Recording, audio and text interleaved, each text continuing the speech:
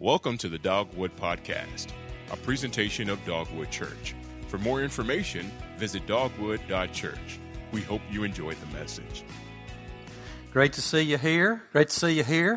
And we are in our third weekend in our series that we're calling We Can Work It Out, Resolving Personal Conflict. And we've been working on this, and we do this because we believe that because we have, God has made it possible for us to be reconciled with Him through the person and work of our Lord Jesus and our faith in Him. He enables us and makes it possible for us to be reconciled with each other. He commands it and He enables us to do this. And so we are on a journey, 6-week journey together of opening the Bible to see from Him and His Word how we go about living this way, how this is possible. And so we are now 3 weeks in, and so we're going to go to work. Now, I want to remind you, in your bulletin, we've given you one little note sheet there. It may not be enough, but there's a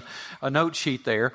And in this message today, I'm going to take you to several passages of Scripture that instruct us and inform us from God about how we go about living together with Him in this fashion. And so I want you to jot down those references, because I won't be in just one passage today, several places. But we're going to begin with the book of Matthew, chapter 18, verse 15. So either open or turn on your Bible, whichever one that works for you. If you got a hard copy or digital copy, Matthew chapter 18, and put your finger there. We'll come back to that in just a second. But we are going to get to work. And we're going to get to work because all of us have personal conflict. It's the nature of this life. It's the nature of being an imperfect, sinful, fallen human being in need of a Savior, living on a planet with several billion of those very same kinds of people. We're going to have personal conflict. The difference between God's ways and the rest of the culture is not that one has conflict and one does not. It's in how we handle and respond to the conflict. That is radically different. So let me remind you.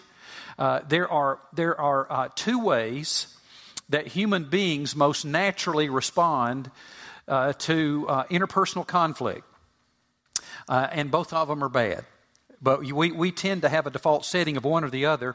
We tend to do both, but one of them more than the other. The first is to fight. Someone wounds us. We find ourselves in conflict. Well, we jump in and we fight. We attack. We've been calling that peace breaking. The desire is to win over an opponent. The other is to flee, either fight or flee. Just, there's conflict, I'm out of here, I'm abandoning the relationship or acting like it just never existed. That's peace faking. Well, both of those are destructive, even sinful, not God's ways. It's what we tend to do naturally, but they are not God's ways. I have been guilty of both, and I'm always tempted by one or the other when I find myself in personal conflict. And so remember, God has a third way, not peace faking, not peace breaking, but peace making. Jesus said in the Sermon on the Mount, "Blessed are the peacemakers." And the peacemakers, He intends, are to be every human being that follows Him. We are to be those who learn and practice peacemaking. And if we want to make the world a better place, that'd be a darn good place to start. So we remember from the last 2 weeks, when we find ourselves in conflict, we move into peacemaking by asking strategic questions. And we've identified 2 of those, and here they are. First of all, we make the choice to glorify God by asking this question. Here it is on the screen. How can I glorify the Lord in this situation? We, with God's help and by His grace, the presence and power of His Spirit working within us, instead of just reacting wrongly, destructively, we stop and ask the question, how can I glorify the Lord in this situation? Because I'm committing to glorify God. Changes our perspective immediately. Now, if you missed that message, we took a whole 30, 35 minutes to unpack what that looks like and how to go about that. You can go listen to it on our website. Second strategic question we ask is this. We make a choice to clean out our own eyes, as Jesus said, by asking this question, how have I contributed to this conflict and what do I need to do? So rather than doing the natural, you are the problem, what's wrong with you, you're causing me trouble, we stop and ask, okay, what's my part in this conflict? How do I go about, what have I done to contribute to this, and what now do I need to do? We went to the words of Jesus again in the Sermon on the Mount last week, where he, with old ancient Jewish humor by exaggeration, he said, when you're in a conflict, don't try to take the speck out of your brother's eye when you have a log in your own, a plank in your own. And first, take the plank out of your own eye, and then let's see about taking the speck out of your brother's. In other words, stop and do self-examination and clean out our own eyes. We do so by asking that question. So today, I want us to move to the third step in peacemaking, or the third behavior that we practice as a lifestyle when in conflict, the third step in working it out together of resolving conflict, and it is this, jot it down, caring enough to confront. Caring enough to confront. Now here's the big point. You can, with the help of Christ, by His grace and the power of His Spirit, you can resolve personal conflict in your life if you'll take these three steps. First of all, choose to glorify God, clean out your own eyes, take responsibility for your own contribution. I take responsibility for my own contribution. Or third, where we're going to camp out today, care enough to confront the situation. Take a look at the verse that I mentioned earlier, Matthew chapter 18, verse 15. These are the words of Jesus, and here's what He says about this matter. He says, if your brother sins against you, go and show him his fault just between the two of you. If he listens to you, you have won your brother over. If your brother sins against you, go and show him his fault just between the two of you. He's talking about caring confrontation, caring enough to confront. Now, does that sound enjoyable? No, of course not. I don't want helpful confrontation. I don't want destructive confrontation. I just don't want confrontation. My tendency is let's just act like it doesn't exist. But that's the bad thing. Care enough to confront. Sometimes peacemaking requires caring, gracious confrontation.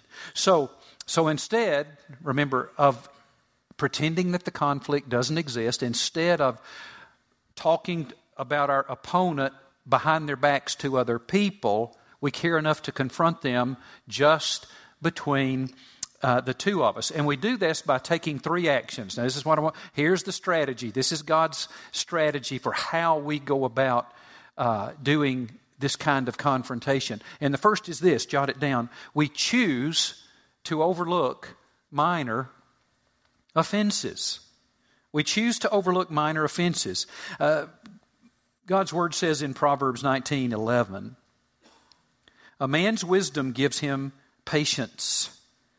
It is to his glory to overlook an offense. It is a magnificent thing for you to overlook an offense. It's a wonderful thing for me to overlook an offense. Look at 1 Peter chapter 4, verse 8. The last part of that verse says this, love covers over a multitude of sins, or overlooks a multitude of sins. If I'm a loving person, what that looks like interpersonally, relationally, is I tend to cut people some slack.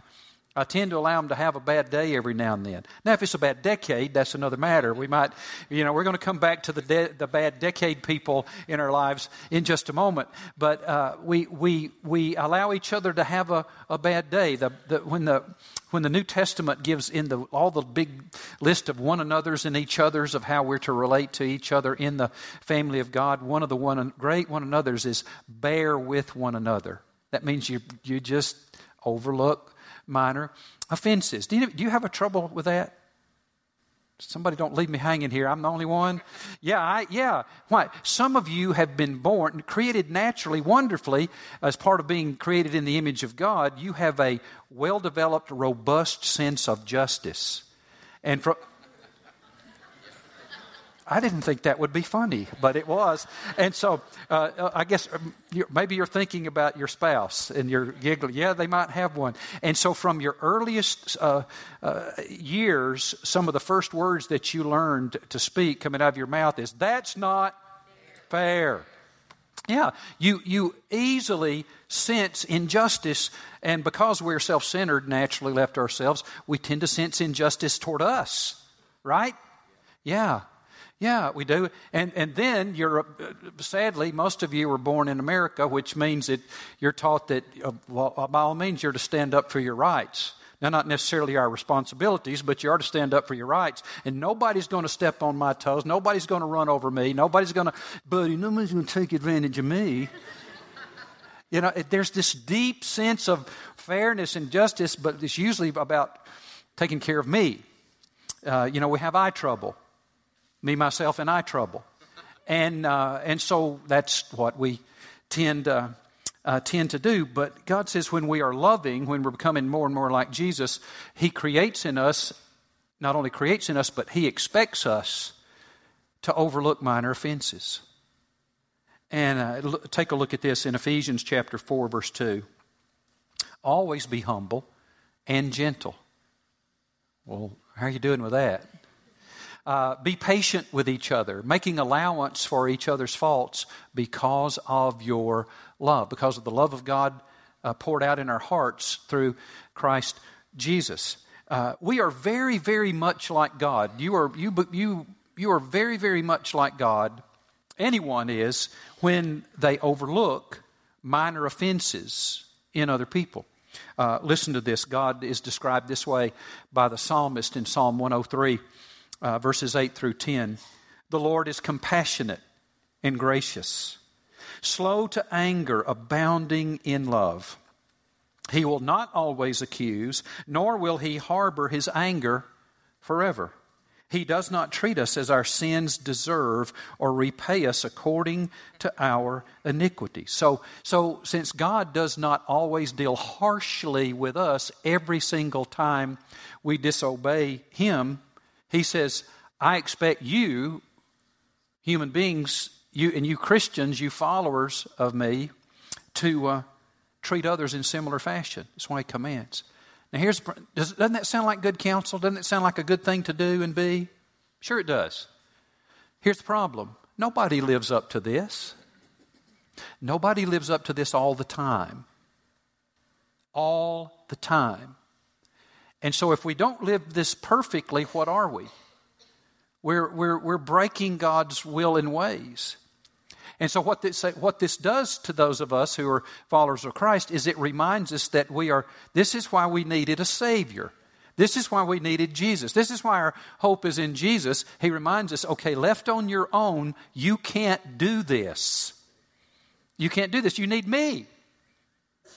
You need me. And He says, and come back to me. Remember the gospel. So where does the power come for me who tends to not be able to overlook an offense, and I find myself never covering over a sin, and I'm hardly ever humble or gentle or patient or make allowance for others' faults because of my love? How do I become that kind of person? Well, there's a big, long answer to that, but let me give you just a short one today. We follow Christ. We trust in His Word that His Holy Spirit is dwelling in us. Philippians chapter 2 tells us that He is at work in us both to desire and do what pleases Him. He places the want to live this way, and He will enable us to do so. And then there's a spiritual practice that helps us do this by remembering the love of God poured out in our hearts through Christ Jesus and dwelling on His gospel, dwelling on what Christ did for us, and remembering that the gratitude in our heart grows and our heart transforms, and He turns us into the kind of people who more naturally, by the power of His Spirit, behave this way when the opportunity comes. 3 years ago, in our fall spiritual growth campaign, church-wide, we studied and read a book together by J.D. Greear called The Gospel Revolution. And in that book, J.D. Gave us a little spiritual practice, a tool that he calls a gospel prayer that we can pray just to remind ourselves of how high and deep and wide and long is the love of God poured out on us in Christ Jesus, and the effect that it's had on our lives, and therefore be transformed by it. I just want to remind you of this. I've got it on the screen. You can jot it down, but I recommend you make this one of your daily prayers, one of the daily meditations of your heart, to remind you of what Christ has done in us and will keep doing through us. Take a look at it on the screen. Pray something like this. Lord Jesus, because I am in you. That means because I'm saved, because I've repented of my sin, placed my trust in you as my Savior, surrendered my life to you as your Lord. Because I am in Christ, there is nothing I can do that would make you love me more, and nothing I have done that makes you love me less. Lord, your presence and approval are all I need for everlasting joy. Since you have treated me this way, I will treat others the same way. Now, since he treated me this way, not only I will, but he will enable us to do so. And as I pray, I'll measure your compassion by the cross and your power by the resurrection. Lord, do you love me enough to enable me to do this? Well, how much did he love you? Well, he died for you on the cross. Lord, do you have enough power to overcome my natural tendencies toward self-centeredness and destruction? Well, how much power did he have? He rose from the dead. Yep, think he can handle my little shriveled up hard heart and how I relate to other people. This is just one spiritual practice I'd encourage you to put into place to help you in this journey as well. So, you can resolve the conflict by graciously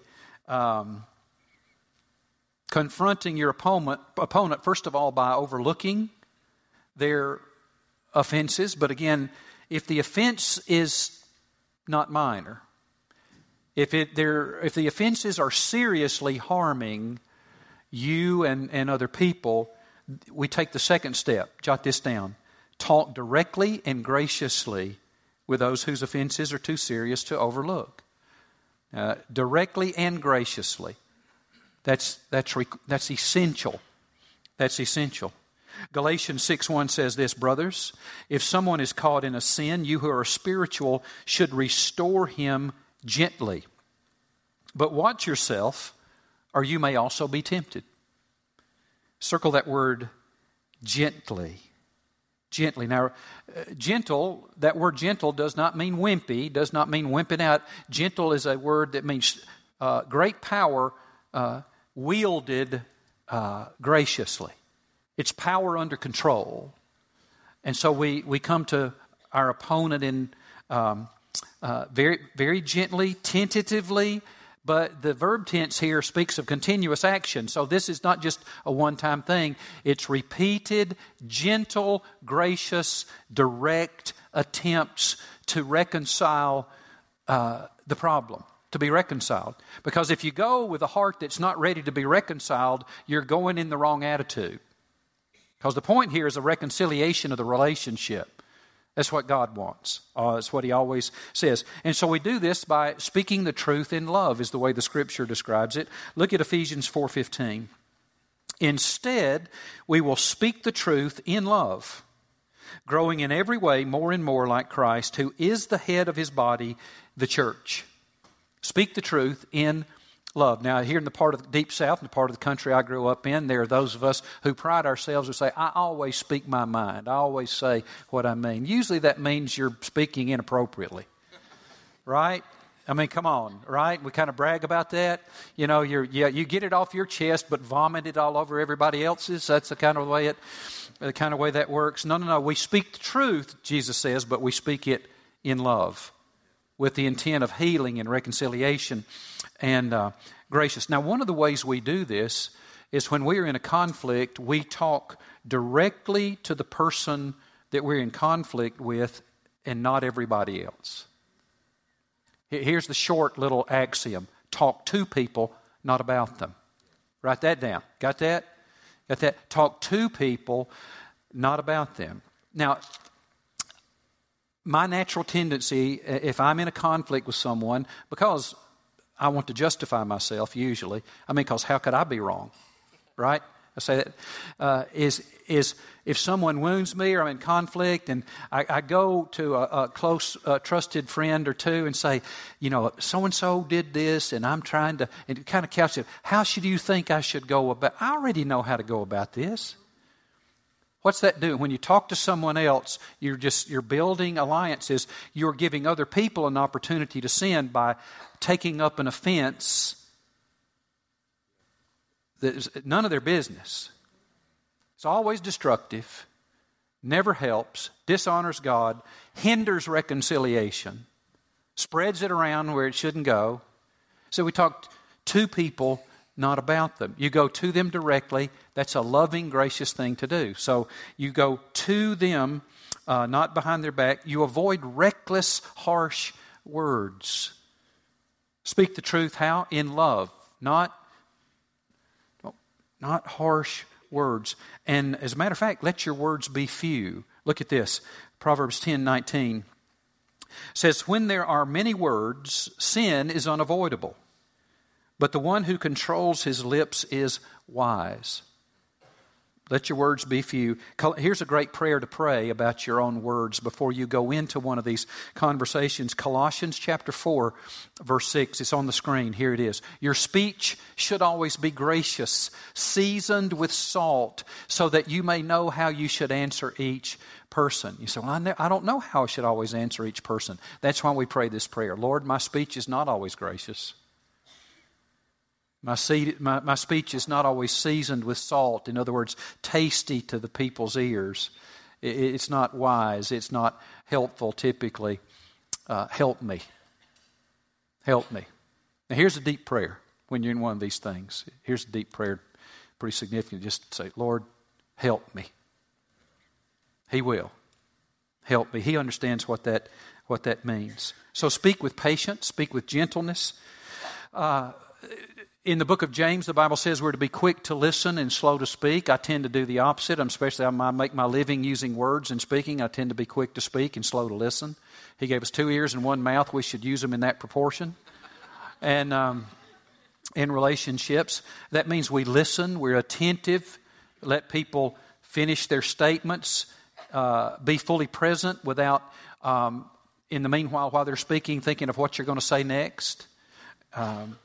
Clarify their statements, reflect back to them. Choose the right time and place. Timing is important in these loving, gracious confrontation appointments, or the right time and place. And here's one thing, just write down and say to the Lord, I will believe the best about my opponent rather than the worst.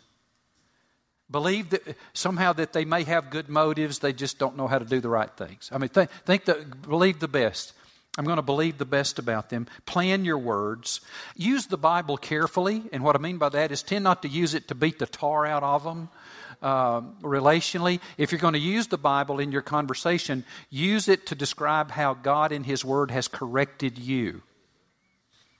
It's way more powerful that way. And use the Bible very carefully.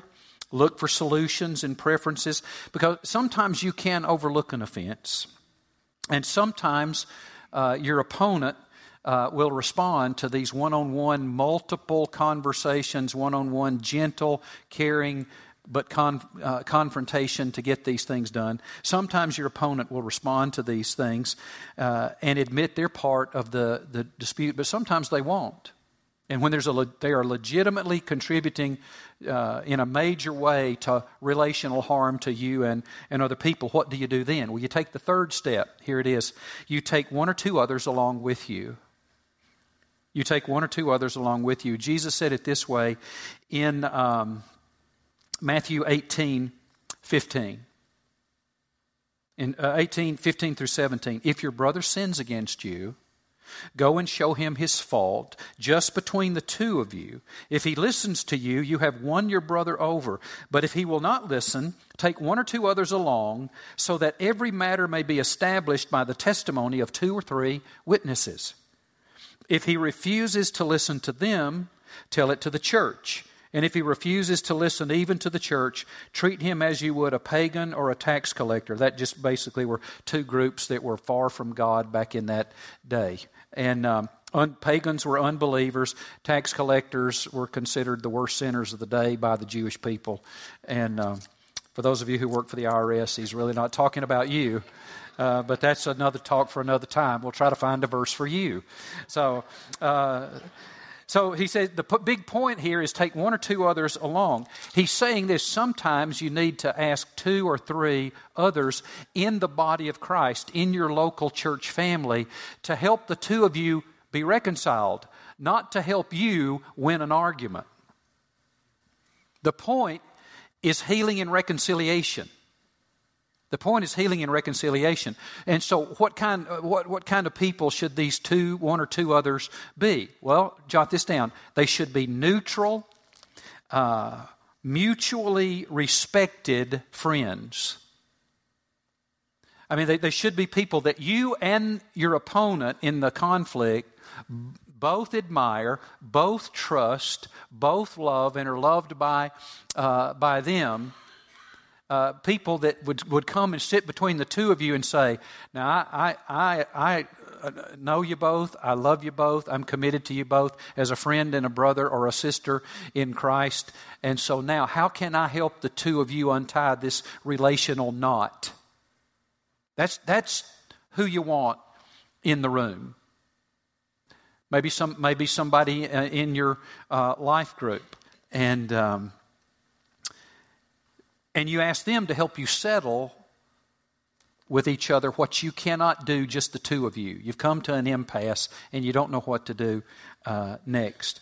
God, most of the time, uses this to settle the issue. Most of the time, if we will just go gently, graciously, speaking the truth in love, just one-on-one, just between the 2 of us, 90% of the time, forgiveness can be offered and accepted and the relationship be resolved. There's a few more times it might need the 2 or 3 brothers or sisters in Christ to help us. Most of the time, that does it. He says, now, if that does not do the work, if somebody in the conflict they will sinfully refuse to respond and be reconciled, then you're to take it to the church family. And if they still don't respond, you treat them as if they're an unbeliever because they're acting like they don't know the Lord. And even that is a move to try to get them to respond and the relationship be healed. The big point is peace and healing and reconciliation. And so some of you might be asking me, well, Keith, I got these first 3 steps here. I understand now. Glorify God, clean my own eyes. But now it's time to do some caring confrontation. How do I go about this? Well, the same way that we've been going about the other 2 steps. First of all, with a strategic question, and then by being prayerful. Here's your question. First, ask this strategic question. You may want to jot this down. How can I help others to understand how they have contributed to this conflict? Now, how can I help my opponent understand how they have contributed? After I've already confessed my own part, first, how do I do this? And then get the Lord's direction. Now, we can also do this by being prayerful. And so I want to lead you through another time of prayer for these things. So just turn again the place where you're seated into your own place of prayer. And then if this expresses the attitude of your heart, pray this after me to the Lord. Let's pray. Pray with me. Dear Lord Jesus, in response to your love and in reliance on your grace, I commit myself to respond to conflict by choosing to glorify you, by taking responsibility for my own contributions, and by lovingly confronting my opponent. Help me Help me so that I will not pretend that this conflict doesn't exist. Help me so that I will not talk about them behind their backs. Instead, with your help, I commit to choose to overlook minor offenses. Help me with this. I commit to talk directly and graciously with those whose offenses are too serious to overlook. Help me with this. And Lord, if we can't resolve this matter in private, I commit to ask other Christians to help us settle this matter in a biblical way. So help me with this. Lord, I cannot do this on my own. And so now I ask you to empower me to do these things. As an act of faith, I thank you in advance. Now we're going to keep on praying. And let me speak to those of you who are not yet Christians. Some of you might be asking, well, Keith, how do I even get the power to begin to behave this way? I seem not to have it. Well, it all begins by becoming a Christian. It all begins by receiving Christ as your Lord and Savior. And so let me explain this. Something may be going on in your heart and mind right now that you don't quite recognize. And here's what it is. In Jesus Christ, God the Father did something for you and me that we cannot do for ourselves. You see, in Jesus, God became a man and lived a perfect life, left heaven and came to earth, was without sin, yet went to the cross because of our sin in our place to atone for our sin. And somehow, God the Father arranged that while Jesus was hanging on the cross, He took all the credit for all of the sin and guilt and shame of human beings upon Himself and made appropriate payment for that sin. He atoned for it, satisfying His own demands of justice as He did that, so that we would not have to, so that you would not have to. And then He rose again. He rose from the dead, proving that He was who He claimed to be, defeating the power of death, proving that He was God the Savior, that He does what He promises He'll do, proving He had the power that He claimed to have, the power to forgive our sin, the power to redeem us as sinners, set us free from the power of sin over our daily lives, to cancel our debt, to give us new life now and eternal life in heaven, if we trust in Him. Now, some of you here are ready to say for the first time, I am now I got it. I understand it. I'm now ready to turn from my sin and give up control of my life in eternity and place my active trust in Jesus to save me, to forgive me, to lead me, to give me His gift of new and eternal life. And if you do that this morning, you're about to be transformed by the amazing grace of Christ, given His Holy Spirit, forgiven of your sin, given the gift of being able to live in this life under His wonderful care, provision, and supervision, and given a home in heaven with Him when you die. You're about to become a new creation. And if that's you, if right now you'd say to me, Keith, I'm ready right now to give my life to God through Jesus. I want to give myself to Him. I'm ready to turn from my sin and submit control of my life in eternity to Jesus. Then if that's you, then all over this room, lift up your hands. I'm going to pray for you. We had people do this in the first service once again. Who? Anybody in the balcony? There you go. Okay.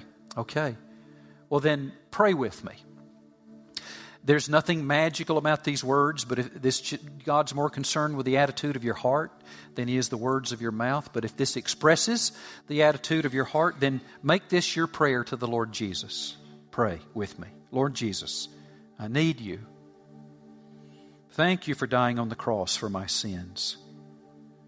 I open the door of my life and give You and receive You as my Savior and Lord. Thank You for forgiving my sins. Thank You for giving me eternal life. Now take control of my life and make me the kind of person You want me to be as I serve You. Amen. Now, if you've done that, congratulations. And you've joined hundreds of us who've already made that commitment. There's one other thing that the Lord now requires of us as an act of obedience, and that is to confess Him publicly before men. Jesus said it this way in Matthew chapter 10, verses 32 and 33. He said, "Therefore, everyone who confesses me before men, I will also confess him before my Father who is in heaven. But whoever denies me before men, I will also deny him before my Father who is in heaven." And Jesus even instituted the method that He desired for us to use to confess Him publicly, to celebrate our new life in Christ. It's called baptism, believer's baptism. And we're prepared to help you celebrate your Christian baptism publicly. Now, what you've personally established, we're prepared to do that this very morning as you leave. When the service is over, here's what you do. You go right out these doors, right straight through the lobby, onto our patio, and turn right, and you'll find yourself at our outdoor baptism area. Our baptism team, the men and women are there waiting for you right now, and we have everything there that you need to celebrate your and declare your new life in Christ. We have a change of clothes, we have towels, we have changing areas, we have people there to assist you. People are baptized and celebrating their life in Christ after every service at our church. 6 people after the 9:15 service this morning were baptized right out on our patio. You join them. You join them. It's an act of obedience. It's a command of our Lord. You'll find great joy. And by you having the courage to go public with your faith, you will inspire others to do the same. So join them. Pray with me, and we'll celebrate. Lord, thank you that you've made a way not only for us to be reconciled to you through your work on the cross and resurrection from the dead, but you also now have made a way for us to be reconciled to each other. Make it so, we pray. And it's in Christ's name that we ask it. Amen. Thank you for listening to the Dogwood Podcast. We hope you enjoyed the message. For more information and other sermons, visit dogwood.church. If you would like to give to Dogwood Church, you can use your smartphone and text keyword Dogwood to 77977 or click the Give link online. You can now download the Dogwood Church app for Apple and Android devices for podcast, video, and to give.